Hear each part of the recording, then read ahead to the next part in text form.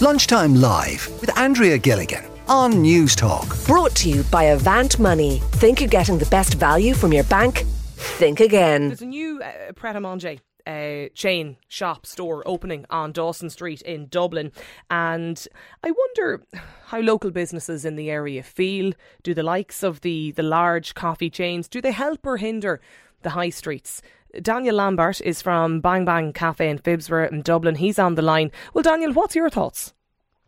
I would you can identify one, and that's the newest place opening. But I don't look, these places. They don't bring anything to a city. It just leads to the homogenisation of all cities, whether you're in London or Paris or Dublin. And they're owned by a much larger company called JAB Holdings, like a lot of these companies are. It's a German conglomerate, and I really don't think they deliver anything. They push small businesses out, and they consolidate wealth acquisition to a tiny amount of people.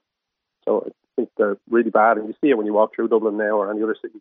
You see these big international chains, and they take over streets, and they lead to an impersonal environment with low staff wages and no sense of place.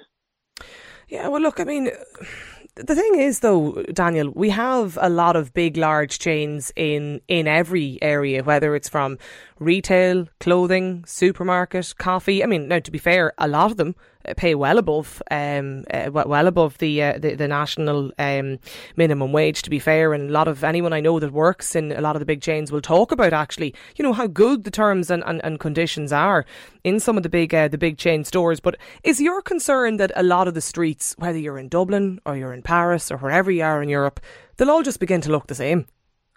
Oh, they don't begin to. That's happened already. You drive into most Irish towns and cities, and the first thing you'll see is Lidl. I think it's already happened. But when you get to this level of what are small, these are small units. There's internationally there's hundreds of them, and I've no doubt the first Starbucks was in Dublin about 15 years ago in DCU when I was a student there at the time. I don't know how many there are today, but they're everywhere, and they occupy small locations, in urban centres where to me there should be independent places that I think they deliver a lot more. They have local suppliers. I don't really see how it can be seen as a positive to have, large international chains. Like I said, the key thing here is this is a wealth drain on any city or any town. A large amount of money will be spent in multiple outlets that will ultimately arrive in the pockets of people who don't live locally, who don't live in Ireland, and who I'm sure have complicated tax arrangements and that ensure that they pay a minimal amount of tax in the countries they operate in. Dermot is on the line as well, Daniel. You're in Dublin too, Dermot. Have you mixed feelings about this? Yeah, I was cycling past it the other day, and I noticed on the one hand I was kind of surprised because I thought Pret might have come here sooner. But on the one hand, it is. I worked in an office in London, and it's nice to have somewhere like Pret that you can nip out, you can get something different. They do different sandwiches, different wraps, whatever, decent quality, consistent. You know what you're getting every time. You can nip in, nip out, and it does meet a need.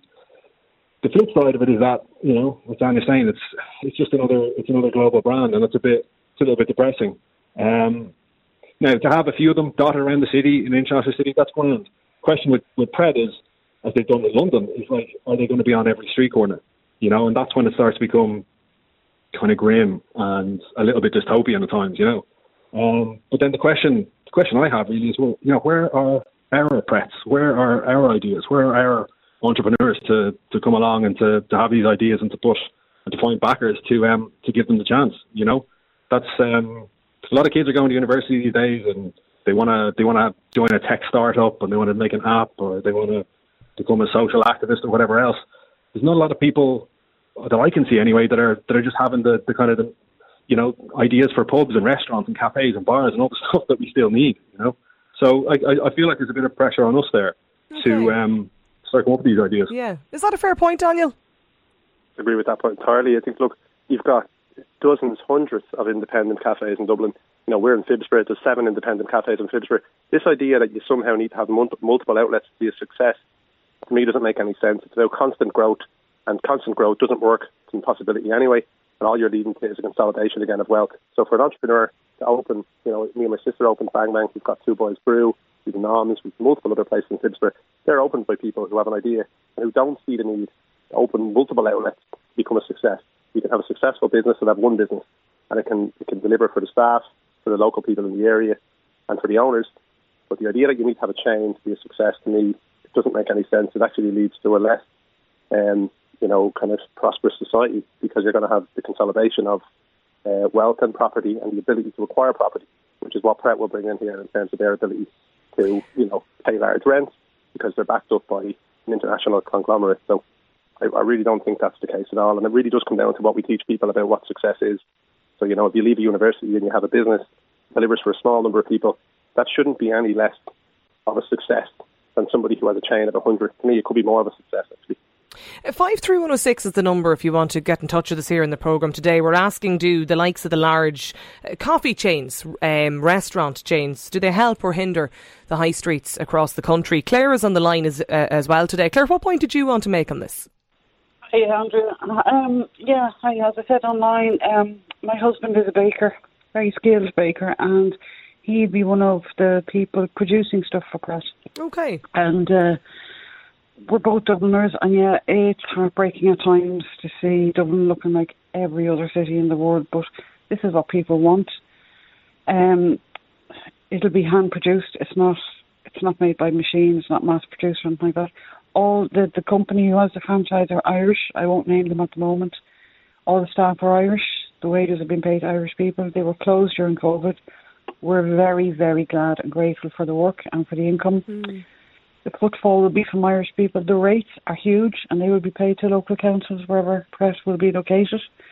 So that's the other side of it. I mean, aesthetically speaking, we don't want to see chains all over the place, but we need them. Our 3 children, now adults, all went through college, and they financed themselves by all working for different foreign chains. Some food, another was a drapery store. That's the reality. My husband did have his own business at one stage, and I can tell you, he didn't get any breaks. It was really, really hard, and the biggest competition he reached was from an Irish supermarket. Right. It made it impossible for him to trade in the area. So aesthetically speaking, I can see the point, bread and roses and all that, but we need to eat, if you pardon the pun, Yeah. Well, you're it's a really interesting point, Claire, and I'm glad you joined us and got in touch with us about this today, because that is the other side of it. I mean, the milk to run the coffee shop, the materials being brought in, the bread, everything, the ingredients for the sandwiches, it all has to come locally. Yeah, and it's all from, as I said, all the staff are Irish, so all living here in Ireland, paying their taxes here in Ireland, raising families, putting their money back into the Irish exchequer. And, it all helps. It all goes into the pot at the end of the day. And another thing, I would rather go into Dublin or any city and see a Pret or a Penneys or even a McDonald's open for business and being used, rather than a derelict, closed-up building. Yeah, it's a fair point. Absolutely. Which is better looking there, The bakery business, you mentioned your husband was in it. It's a tough business, Claire. Very tough, and very tough for artisan bakers. He's an artisan baker. His name is Pat, by the way, Pat the Baker. Pat the Baker. So it is a very, very tough business, and because of Ukraine now and all the price of wheat is going up and all our stuff comes from England. That's another thing. All our products comes from overseas. Ireland doesn't produce wheat for meals. It's really, really hard. It's very unsocial hours. It's hard work, and there's still people willing to do it. And as you know, the hospitality industry is suffering at the moment. But you go into any farmer's market, for example, and you will not get a cup of coffee and a homemade coffee slice for under €5.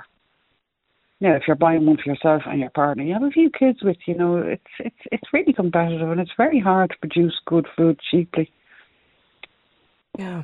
So, Owen is on the line as well, Claire. Owen, what's your view on this today? Do you think the large chains, do they help or hinder the streets? Or? Yeah, I mean, I saw the tweet there from Simon Tooney yesterday, and I mean, he pointed out that the government celebrates companies like this setting up in Ireland. But I mean, I think it's not just that they don't just celebrate it; they create the conditions for this to happen. And I don't think it's really about Pret a Manger per se. No, it's kind of the same conversation was had about Starbucks so many years ago. Do you know what I mean? It's not.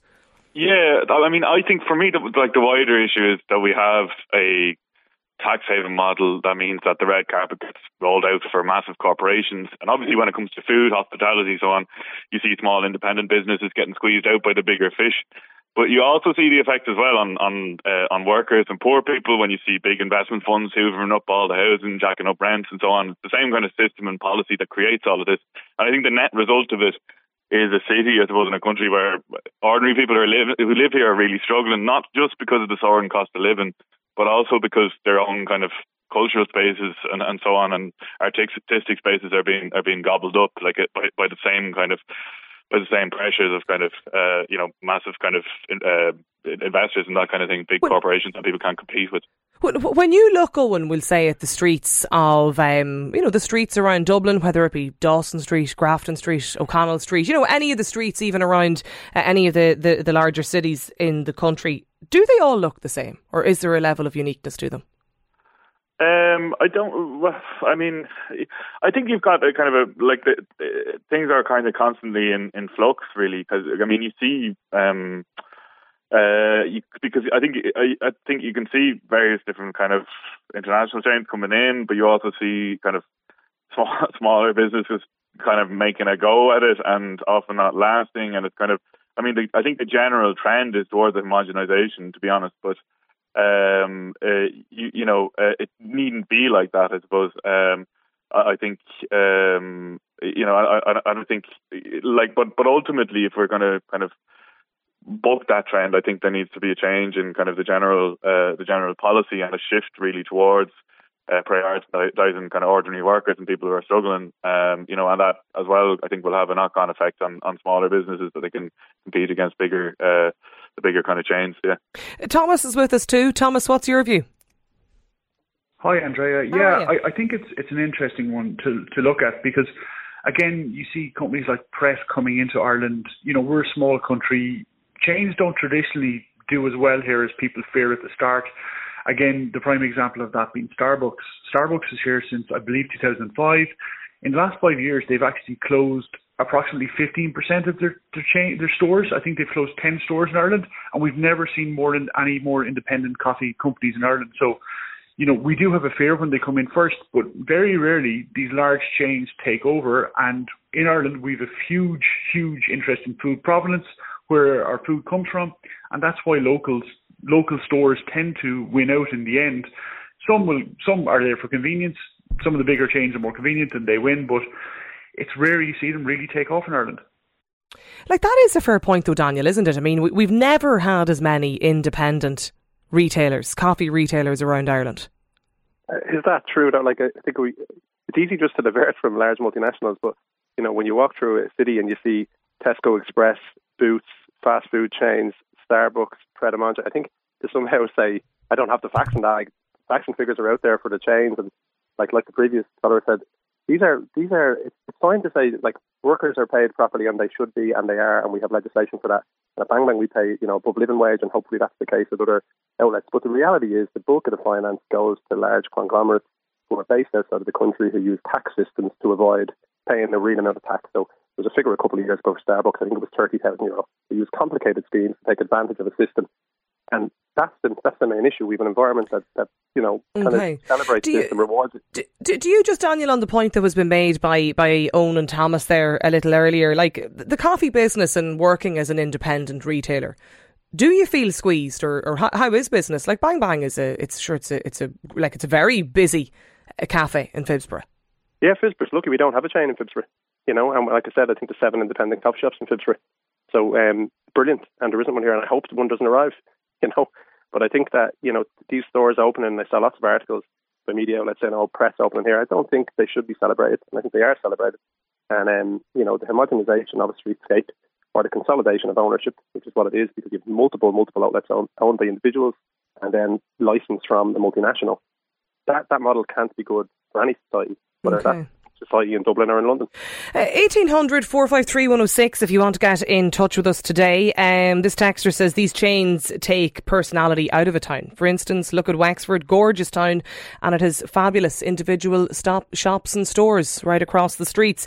Keep the messages coming into us. We'll come back to this a little bit later. We're asking today, do the large chains, Well, I suppose in particular, we're talking about coffee chains today, actually. Do they help or hinder the high streets in the cities across the country?